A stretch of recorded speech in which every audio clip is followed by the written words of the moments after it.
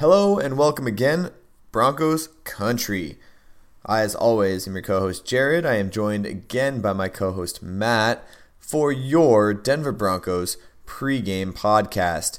We really appreciate you guys listening, and I hope you guys are excited for this very winnable Houston Texans game in Mile High.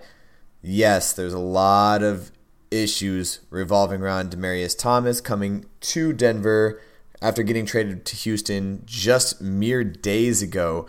So I hope you guys are looking forward to hearing what we have to say on that, as well as what we think the Denver Broncos need to do in order to defeat these Houston Texans in Mile High. So sit back, relax, enjoy, and we'll bring it in with the Mad Fanatic. I'm rocking orange, man. Hey, always gotta rock orange, that's just how I roll. I'm rocking orange, man. Word up. I'll be rocking with the Broncos. I'm rocking orange, man. Hey, always gotta rock orange, that's just how I roll. I'm rocking orange, man. You see it, I'll be rocking with the Broncos. All right, Matt, it's always great to be joined again by you. Been having a lot of fun this season as much as it's been kind of a downfall for the Broncos so far. We have a lot of season left to talk about, and I'm excited to talk about this upcoming game against a very beatable opponent in the Houston Texans. Yes. We have a lot to talk about. Let's start with what's on everybody's mind before we get into the pregame prediction. I want to talk about this Demaryius Thomas trade. From kind of an outside looking in point of view, what do you think? What are your thoughts on this Demaryius Thomas trade? I think it's a good trade for both teams. I think that Texans needed a reliable receiver. I think, given Will Fuller, his injury, and the depth at receiver that they have, I think that it's a really good pickup. I think Denver as well, they needed to just get some fresh legs at the receiver position. I think it's a perfect time for Courtland Sutton to come in and really take over that number 2 spot and hopefully become that number 1 receiver next year. Same with Deshaun Hamilton. I think he's got a lot of potential, so that opens up a lot of opportunity for him. Denver got, a fair pick, fair trade for this deal, and I think it was good for both sides. I really think it was a good trade. Kind of odd that it happened the week before they play the Texans, but it's the way she goes. It is. It was just situational. I think you were talking about how the Houston, Will Fuller going down. But it's interesting to hear an outside looking in perspective because, as Broncos fans, especially if you've been a Broncos fans for a long time. I mean, he's been with us for 9 years. Mm-hmm. We have some of my greatest Broncos memories are of him when we beat the Steelers in overtime over the middle with Tim Tebow. I mean, he was part of that Super Bowl 50 winning team. He's really brought us back into a couple games in the past. And over the past couple of years, it seems like he's been dropping a lot more balls and just hasn't been all there. It sucks the way that it happened, I think. Yeah. But I think you're right. In the long run, it needed to happen. It was a call that needed to happen. But the good news on that from our standpoint is that they did come out and say that he will be a Ring of Famer. Yeah, which is good. I think is the biggest sign of respect from the Broncos organization, saying, "Hey, we're doing this from a business practice, and everybody knows that. Yeah. But you are a Ring of Famer. You were here for 9 years, and you really led us to a lot of great wins and great teams." So the respect is good. I like that. And aren't they doing like a celebration too at halftime during this game? I wouldn't be surprised. Yeah, if they do some sort of they're probably going to do some sort of like goodbye, thanks for the memories, all this other stuff. It is kind of interesting that he's going to the other side, and we'll get into that a little bit about how much they're going to end up using him and what they're going to end up doing. But let's go ahead and roll into this game now that we're done talking about that. So we're playing a Houston Texans team who is on a 5-game winning streak. Yeah, they're rolling hot coming into Denver. How do we think that's going to affect their gameplay and ours as we are on kind of a lower end of our swing, if you know what I mean?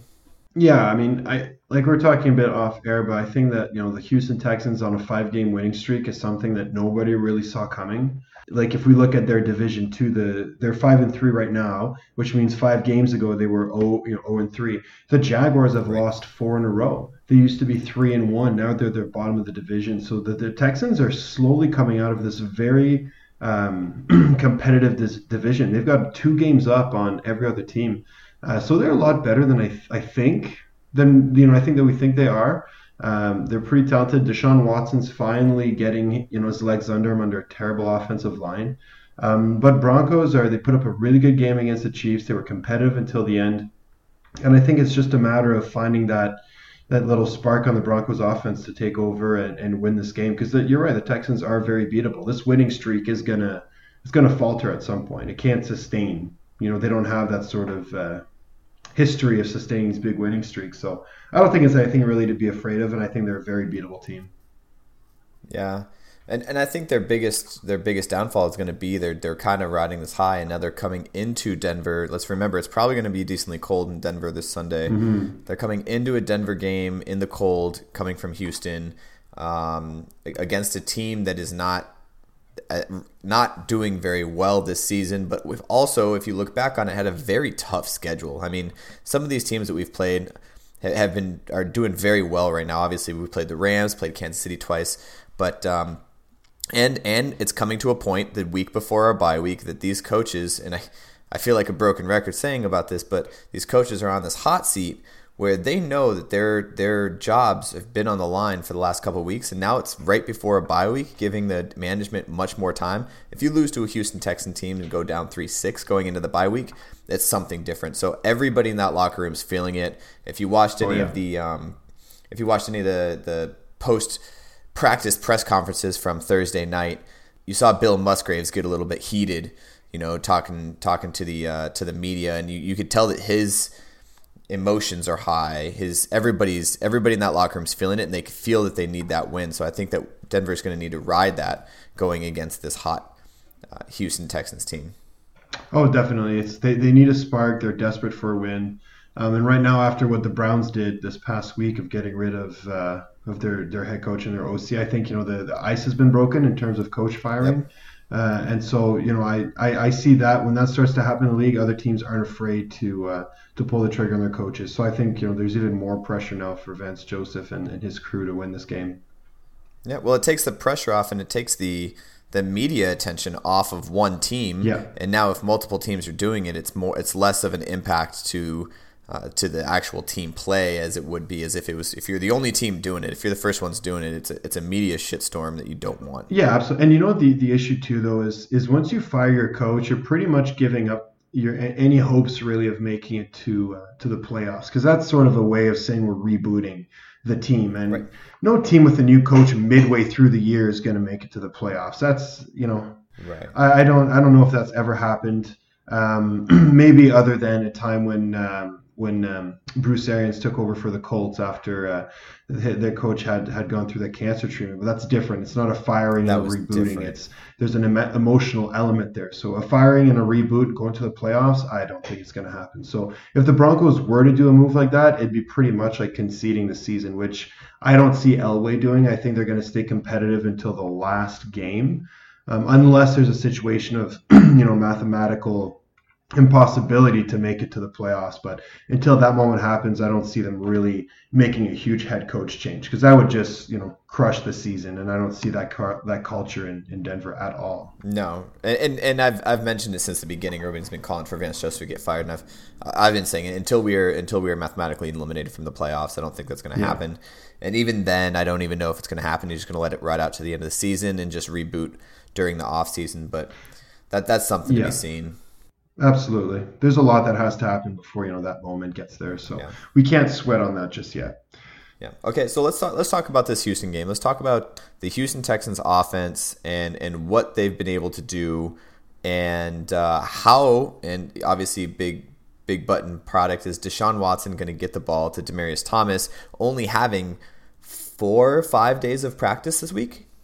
I think it's going to be easy passes. I don't think Demaryius Thomas is going to play a whole lot in this game because, there's a lot that he doesn't know, but it's easy to slip in a receiver and say, line up between the numbers and the hash and run a go. Right. There's probably going to be situations like that where they're going to use him as, a body to take up a defender just because he doesn't know the whole system yet.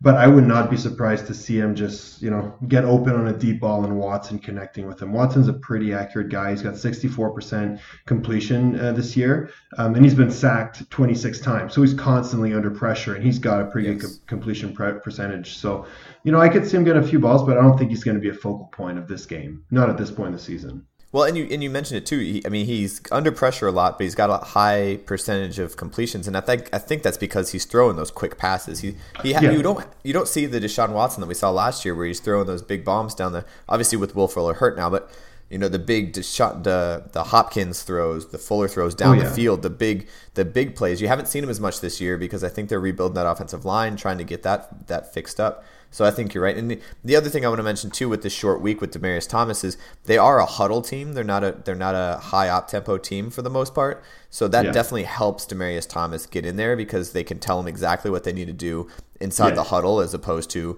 trying to call it from without knowing the audibles and stuff. So I definitely expect them to not run any no huddle unless they absolutely need to on like a 2-minute drill. And try to get Demaryius and make Demaryius play pretty much the entire game because their backups, their following receivers after that are no-namers.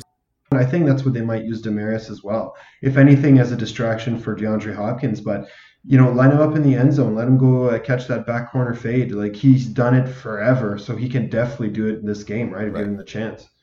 Just given his body type. Keke Coutee, this guy's been up and coming a little bit, but he hasn't produced a whole lot. He's got 1 touchdown, 30 targets, 21 catches. It's a good backup role. Yeah. I think with Will Fuller gone, I think he's going to have a much larger role. Yeah. I think eventually Demaryius Thomas might he might pass him in the depth chart. Coutee is still a rookie. So and he's another one of those rookies that came out of the 4th round, a Texas Tech guy. That is playing very well. Yeah. He's got 21 receptions for 196 yards and a touchdown. And without Demaryius Thomas coming in before the trade, after Will Fuller gets hurt, he's a number 2 receiver on that team. They don't have huge numbers. Yeah. The Hopkins is over half of their completions without Will Fuller.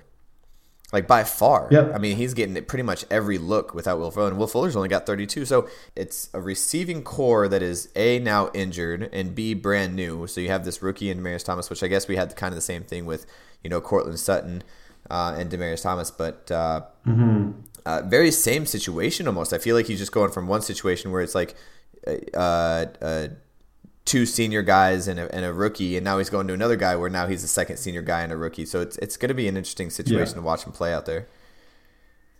It definitely will be. And, I think the thing with the Texans, though, is just that offensive line. They're just so poor. Like, Watson is the second most sacked QB in the league after Eli Manning.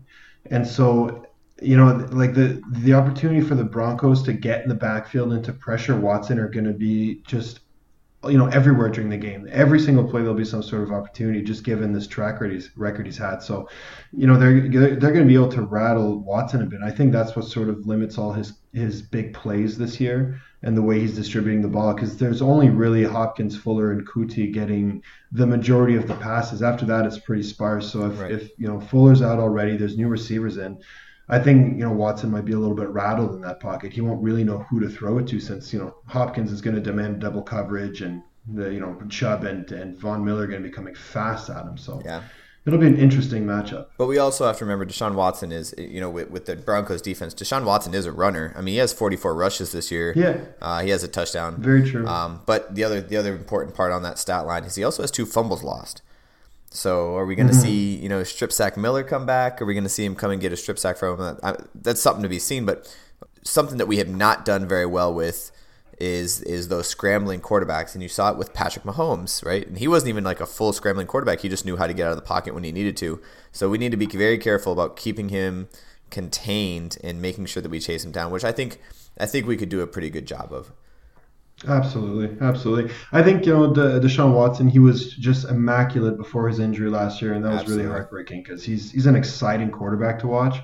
And I think he's got a really bright future, but they need to get a better offensive line. And I think that the Broncos have a better defensive line than what the Texans have on offense. So I think that, the advantage there is to the Broncos defense. Absolutely. So now let's go over to the Broncos offensive side. You flip the field a little bit. We talked about the Denver defense, but let's talk about the Broncos offense. So Case Keenum is now 500 in the touchdown interception ratio, which he hasn't been all year, so that's good. But he also still holds the record for the only quarterback in the NFL to throw an interception every game this season, and that is impressive and impressively bad. Is there any chance he breaks that record? Is there any chance that he figures it out and just doesn't throw an interception for a while? That's tough. Like the Texans defense, they've got 7 interceptions. But the thing I look at is there's a lot of sacks here too. There's 21 sacks with J.J. Watt, Jadeveon Clowney. So I'm not sure. There's a lot of chances for more interceptions. The Texans defense, they have 38 pass deflections. Yeah. And pass deflections and sacks, those often lead to interceptions. So, I don't think the Texans are necessarily one of the best defenses that the Broncos have faced this year or going to face. They're good defense, don't get me wrong, but yeah, I'm sorry, but I think Keenum might throw at least 1 interception this game, given his track record. Well, and it's difficult. You said that the pass deflections, that's huge. And even a couple, I mean, we look at these stat lines, we look at these numbers all day, but if you watch the games, a couple of those interceptions really weren't his fault. A couple of them were just terribly executed plays. And I mean, in the last game against Kansas City, it was on some stupid flea flicker that we decided to run that he threw a little bit behind the receiver on a flea flicker. Yeah. But still, I mean, he's at 500 touchdown interception ratio, and he's still in there. And we have to trust him. We have to. We have no other choice but to trust him. And if you look at the rest of the stats, I mean, he has over 2,100 yards this season. Yeah, he's doing well. Like surprisingly, like above the interceptions, he's still doing well. I think he's playing as best as he possibly can. Like Case Keenum is, he's not a top 10 quarterback. Whoever thought he was is just, I don't know. He's a great game manager. Like in terms of yardage, he's where's he standing right now? In terms of yardage, he's sitting at number 12. So he's in the top middle pack. But he's in there with Deshaun Watson, Andy Dalton, Derek Carr, Blake Bortles is in there for some reason. But he's in this sort of like middle ground of quarterbacks, which I think is insanely good. Like he's better than most of like half the other quarterbacks in the league, but he's just not as good as the top half necessarily. So I think it's we can only get so much out of Keenum. For people to think that he might be like a franchise guy, I don't think so. But he's a quarterback you can win with for sure. Yeah. Interceptions have to come down, but otherwise he's doing a great job.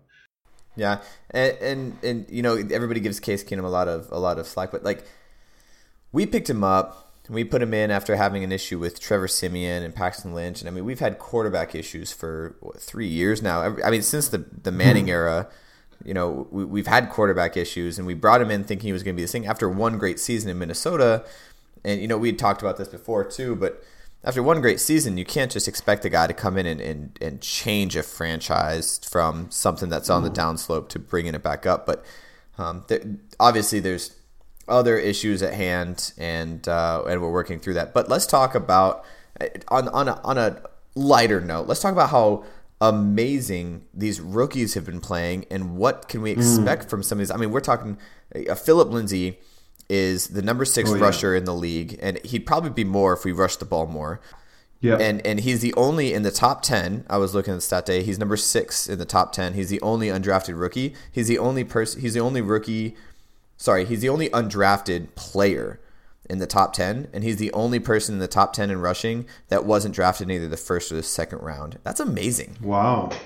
That is really cool. Yeah, I'm looking at stat line now. He's number 7 in yards per attempt.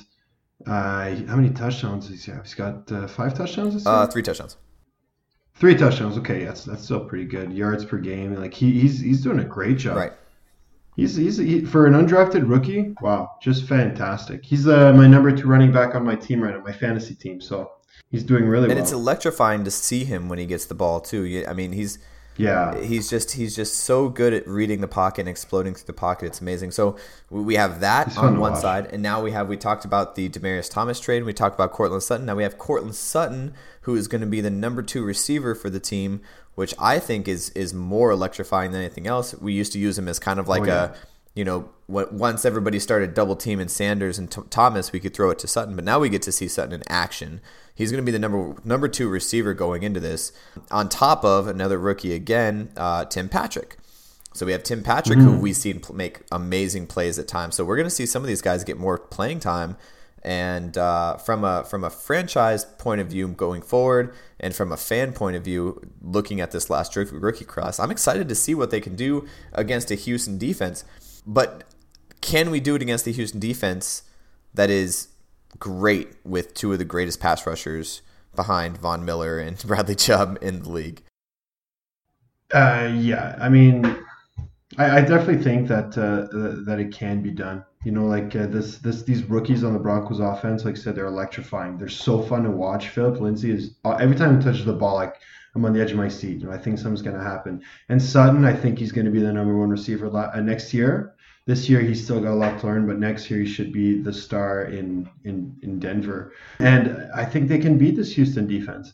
Houston's got good players in J.J. Watt and Jadeveon Clowney, but outside of that, it's nothing necessarily that's going to be, just like jaw-dropping. They're a middle-of-the-run team, which is fine. They're better than half the teams in the league, but I don't think that they're invincible in any sense. And I think their winning streak is going to end very soon.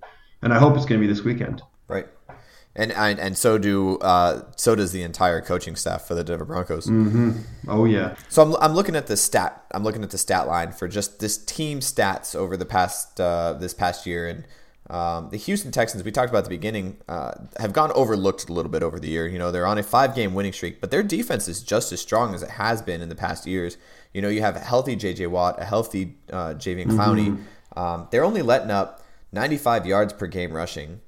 And they're only letting up, I say only, but they're letting up 239, 240 yards passing per game. Does that change the call for the Broncos to continue running the ball and making sure that we can get the ball into our playmakers, even if they start stopping us towards the beginning? We can't. Do we move to the pass, knowing that that's not our strong suit, or can we try to stick to staying on the ground, knowing that they're number 7th overall, only letting them 95 yards per game?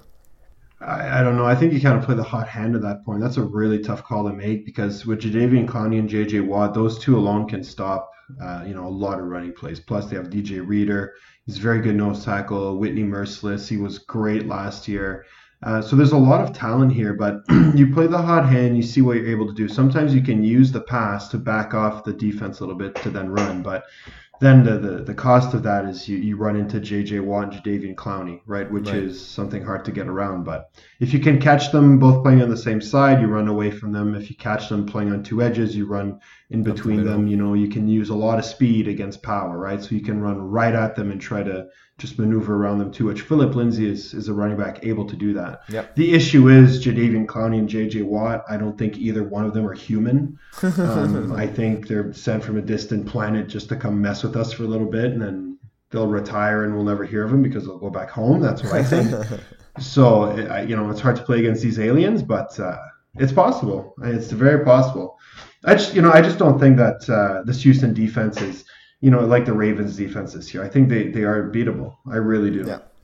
And having a rookie running back or having a running back like Philip Lindsay who can hit the hole as fast as he can out of the off the snap is good when you're playing against these power guys, unless they disrupt the flow of where the hole is going to be. That's the only thing that we need to worry about. Being able to hit the hole is really coming down to is their defense playing good gap run defense. And obviously their defense is doing pretty well, but are they going to be able to play good gap run defense because they haven't had a running back. They haven't played a running back like Philip Lindsay who can get off the ball as fast and get downfield. I mean, he's 3 yards downfield before he's getting touched in the last 3 games. So yeah, that's something that Houston's going to have to look out for. And is Power going to be able to do that? And the only way that that's going to be able to do that is if they can outpower and just get our offensive line in a position that they're not supposed to be. And I think they have the ability to do it, but I also think our offensive line has the advantage of knowing where the play's going and having a running back like Philip Lindsay who can hit it that fast. Mm-hmm. Absolutely. And not to go off topic here, but I just want to point something else out because I'm talking about this Houston defense and how I think they're beatable, even given their record. If we just look at the teams they've played, right? They lost early in the year. They lost to the Patriots, they lost to the Titans, and they lost to the Giants. Right. Those are the first 3 games. And after that, they beat the Colts, the Cowboys, the Bills, the Jaguars, and the Dolphins. Out of any of these teams, the Patriots are the only ones that are really making like a playoff scare. Right. They're the only ones being the Patriots. Giants are not good this year. Titans are struggling this year, trying to find their identity. Colts still trying to rebuild. Cowboys have been so up and down, it's hard to tell. The Bills, Bills are the new dumpster fire of the league. The Jaguars have been going downhill, and the Dolphins are playing with Brock Osweiler, and we don't need to talk about Brock Osweiler. So, like the wins aren't necessarily impressive. And we look at the Broncos schedule. The Broncos lost to the Chiefs twice. The Chiefs have one of the top teams in the league. They lost to the Rams, top team in the league. They crushed the Cardinals. They had a bad game against the Jets. Let's be honest, that was just an atrocious one.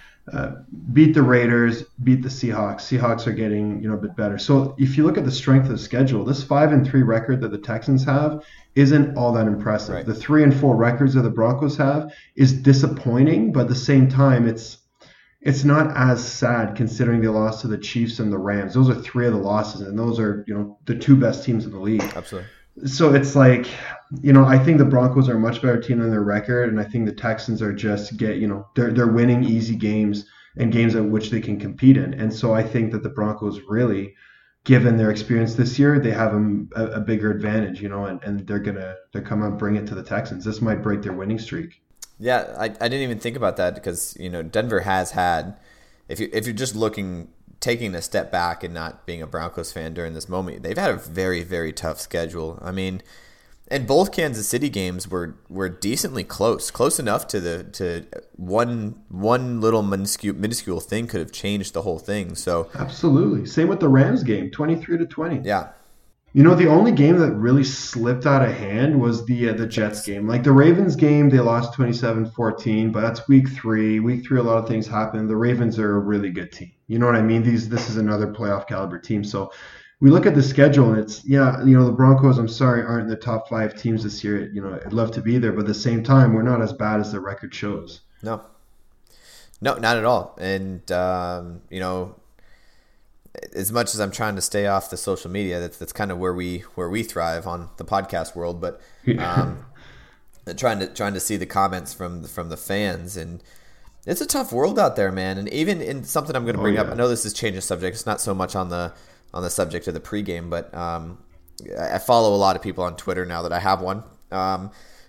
Pull it up every once in a while. And one of the people I follow is Natalie Bowles, who is Garrett Bowles' wife, because she's on social media a lot. She's always posting stuff about the team. It's kind of cool to follow her. Anyway, she posted and she commented on someone talking about how tough it is for athletes on social media and how bad some fans can be. And she's feeling like the Broncos fans are being some of the worst and crudest and meanest fans. And I get it. Garrett Bowles has had to hold in at least one hold in every game, and it's rough and it sucks to watch, but he is only in his second year, and he's still, and when he's not holding, is still holding up his end of the deal. He's blocking pretty well for the most part. He's doing a great job. And and as an offensive lineman, you could probably vouch for this. I listened to Joe Thomas, and something that Joe Thomas once said was, offensive line is the most underappreciated job because you can go an entire game and mess up once, and everybody will want your neck. On a defensive lineman, if you're a defensive lineman, you can go through an entire game not doing anything but once, and everyone will praise you as a hero.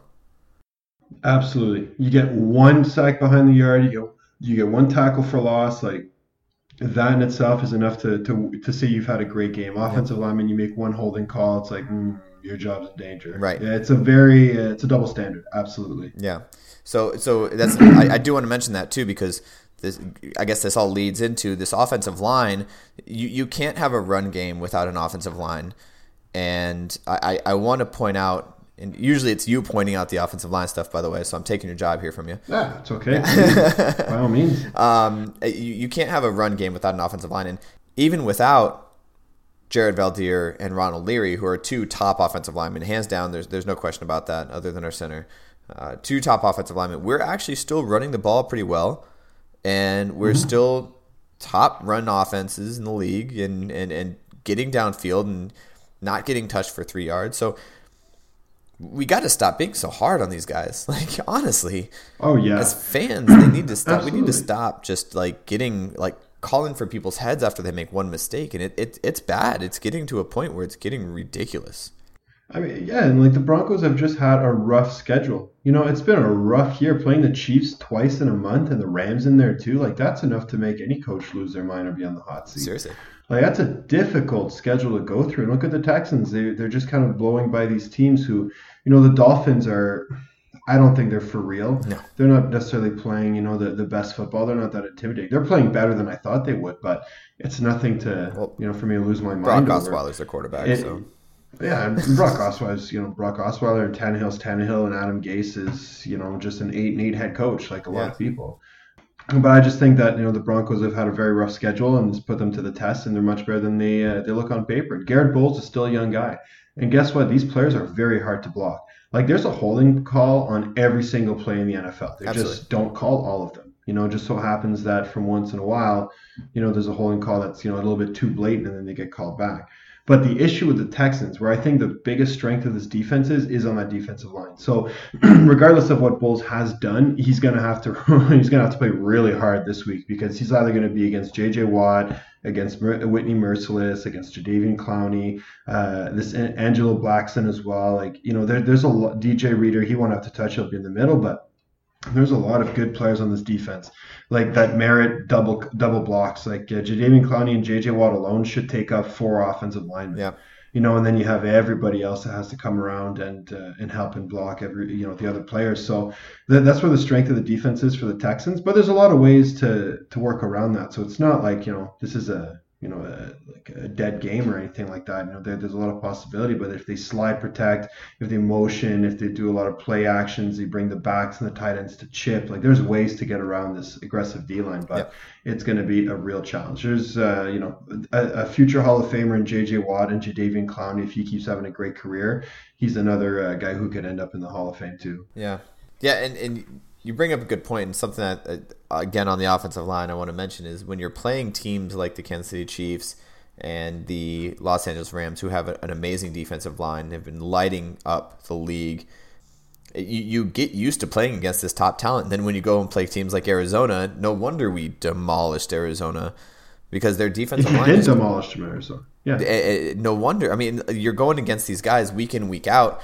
not just in practice. I mean, obviously you're going to Bradley Chubb and Von Miller in practice, but then you go out and go up against like Aaron Donalds of the world, and Ndamukong Suh's, and now you're going against another Houston Texans defensive line that's just, and it's not going to stop, because San Diego, the LA Chargers also have a very, very tough defensive line. So it doesn't really stop. So, when we play against those teams that don't, we're going to get those yards, I think, and that's where we need to take advantage of it. But for now, it's another tough schedule and it's another tough team, but I don't think that our offensive line is nearly what they were a couple years ago. I think they can really stand up to it, and I think that we're going to have a great game, and we're going to run well against them. And again, if we don't run well, and you mentioned it too, if we don't run well and they start getting over aggressive, it's easy to run some screens or some play actions or some motioning, some plays, as long as that's what they're focused on.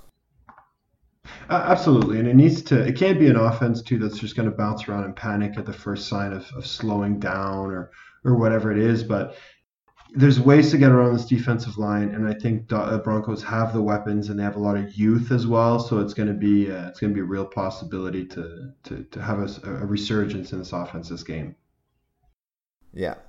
So before we go in this game, I want to talk about some injury reports. So I know Royce Freeman is probably going to be out. He said he practiced a little bit. He's questionable. He practiced a little bit today, Thursday, but it looks like he's probably heading out. Jared Veldheer might be coming back. Also, something questionable, Von Miller is questionable. He was limited in practice. I haven't seen an update for today, whether or not he practiced on Thursday. What is the impact of Von Miller not being able to play? And this is more hypothetical. I still think he's going to play. What would be the impact, do you think, of him not even being able to play? I think the offensive line for the Texans will be able to have a bit more confidence in the game. I think they'll relax a bit more. Von Miller can't play. But I don't think that it makes the Broncos defense that much weaker, given that Bradley Chubb is still there and Shaq Barrett and Shane Ray, and there's still good pass rushers available against this, very poor Houston offensive line. So it's going to be a big loss, unfortunately, but I don't think it's going to be the end of the world at all. Yep. And then the big one that I want to mention, we have another couple questionables that I'm pretty sure they're going to play. The big one I want to mention is Su'a Cravens. has been rumored to be coming off of the IR onto the active roster this week. It hasn't happened yet. Kind of expecting it to probably Friday. He's still been at practice. He's still been there. What does Su'a Cravens as a safety, as a second season safety, bring to this Denver defense that we've been missing? That's a good question. Su'a Cravens is a player that I liked in Washington. I thought he was, promising, and he's got a good body, 6'1", 224. Like, he's got a lot to go on. Then with the injuries, an injury is always rough to come back from. But I think he brings a little bit of swagger. I think he brings a lot of intelligence, and he brings energy as well. And I think he's very versatile too. He's not a player that can only play in the back third of the field. He can get in the box and make some tackles. So he brings some versatility to the defense. And he brings a new perspective. He brings a new name to the jerseys, and he brings just energy. I think that's really valuable to this team. Su'a Cravens, I thought, would be a great addition to the Broncos. And with the injuries, it's been tough, but yeah. It can only bring something good. Right, and obviously Darian Stewart's been playing decently well at the safety position, but I think Su'a Cravens just brings that physical, that physical mentality that I think we've been missing on the defense. And hopefully he can bring that excitement to another level. Yeah, absolutely. And I think it's just a new perspective and a fresh set of legs that can help in the rotation too is always great for a defense because it keeps everybody fresher. So his presence actually helps Stewart. It makes him better as a player because he'll be able to rest a bit more and they'll have a good rotation going. So I think it's only good things. If he can come back, as fast as possible, we can only stand to benefit from this. I agree. All right, so that's it for the injury report. Let's go ahead and head into our predictions. If you guys have been following us, I hope you have. I thank you for it. We've been doing the Orange Weekly staff has been giving us their predictions for the week, and we've been running through their predictions. So before we get into their predictions, let's talk about ours.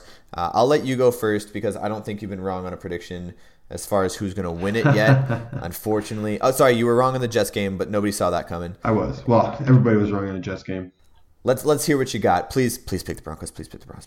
Yeah. No, you know what? This week, I do pick the Broncos. I think that they're a lot better than everybody thinks. I think the Broncos are better than the Broncos think as well. And I just think that they're going to bring it to the Texans. They have the home field advantage, and I think they win this game. I think it'll be an exciting game to watch because the Texans are a very electrifying team, and they've been on a winning streak, so they are good. But I do think the Broncos win, and I think the Broncos come out and they win it. A score that's been very common this year, but I think they win it 27-21. 27-21. Okay, so yeah. I'm going to go with the Broncos as well. I think it's going to be a close game, and the reason I say this is because Denver either plays up or down to their competition, no matter who we're playing. For whatever reason, we love to make it a close game. We just can't finish in most of them. Houston as well, I was looking through their past 5 games they won. All of them except for one game has been down to the wire, 2 of them were overtime games. So yeah. I think it's going to come down to the wire. It's going to come down to a last-minute drive. Hopefully Courtland Sutton can get that big touchdown and be like, yep, I deserve this spot, and finish it out. That's my prediction. I think we're going to win 23-17. Okay. All right. I like it. Okay, yeah, so with that being said, we're going to go ahead and bring it to the rest of the Orange Weekly staff, and they're going to give their predictions in just a minute. Hey guys, Kev Dan here, and I know we have a lot of Broncos shows, but I just want to really quickly plug our brand new show, The Tailgate Talk, where we go live about an hour and a half before game time, so you can, all the people listening can tune in and voice your opinion, even call in like you would on a radio show, and voice your opinion on keys to victory for the Broncos game. With that being said, it's going to be a weird game with Demaryius Thomas still playing in Denver in Mile High, but not wearing the blue and orange colors. So I don't expect Demaryius Thomas to be too active this game. He'll probably be out there a little bit, but he is learning a new system. I think they're going to really rely on Hopkins to make some big plays, but I'm hoping that Von Miller and Bradley Chubb can go out there, make some big sacks, get some big stops on our defense side of the ball, and our offense can play smart is something that I know is becoming unrealistic. But with that being said, I'm still going to hope for it. So I'm going to say Broncos are going to win, not by much, 17-10 Broncos, and we go into our bye week 4-5. So thanks, guys, for letting me tune in, and there you go. Take care. Go Broncos. Hey, everyone. This is Jason from Orange Weekly After Dark. Looking forward to another good matchup, hopefully, for the Broncos, at least hanging in there competitively. Texans are rolling right now. It's going to be tough. It's going to be even tougher to see Demaryius Thomas on the other sideline wearing a different uniform.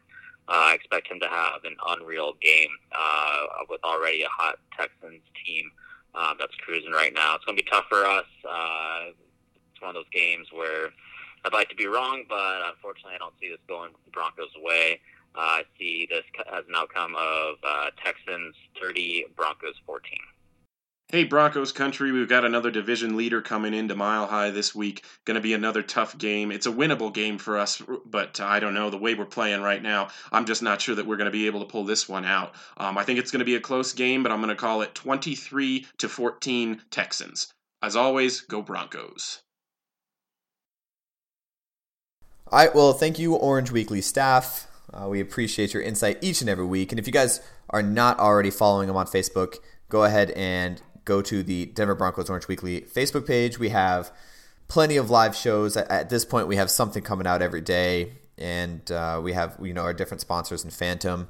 And we do a lot of different shows for you guys. And hopefully you guys are enjoying those. And if not, go ahead and follow those as well as go ahead and hit that subscribe button on our podcast. We appreciate you guys listening each and every week, and hopefully you guys don't get tired of us. With that being said, is there anything else you want to say about either this Houston game, the Broncos in general going forward, or anything else you want to say, Matt? No, I think the Broncos are in line to win this game. It'd be great to see them go back to 4-4 and then just get back on the winning track here. I would love to see that, and I think a lot of Broncos fans would love to see it too. I agree. It's definitely something I'd like to see. And with my parting words, I can always say, as bad of a season as Broncos are having, at least we're not the Oakland Raiders this season, getting stomped by San Francisco 49ers tonight on Thursday. With a third-string quarterback playing for San Francisco. Third-string quarterback. You know what? They're going to get the number 1 overall pick, so I guess we're going to be jealous at that point. But until then, I'm going to enjoy this. I know, and watch 15 for 20, 260 yards, and 3 touchdowns for Nick Mullins. Oh. So I applaud Mr. Mullins, and good job for stopping these porous Raiders. I hope John Gruden is relishing in his $100 million contract. Oh, he's swimming in it right now at this point. He's going home without I would a frown too. on his face. I wouldn't either. 10 years to $100 million, I'd coach the Raiders. Yeah, sure. right. Give it to me. I'd get rid of Khalil Mack for $100 million? Sure, I'll get rid of him. Pay me. Marquette King, Khalil Mack, I'll get rid of all of them. I don't care who you are. Yeah, who needs these guys? I have $100 million. I have everything I could ever want. Oh, man. All right, well, thanks again, Matt, for everything. And thanks, listeners, for listening in. As always, we're going to go ahead and bring it out with the Mad Fanatic. Go Broncos. Orange, man.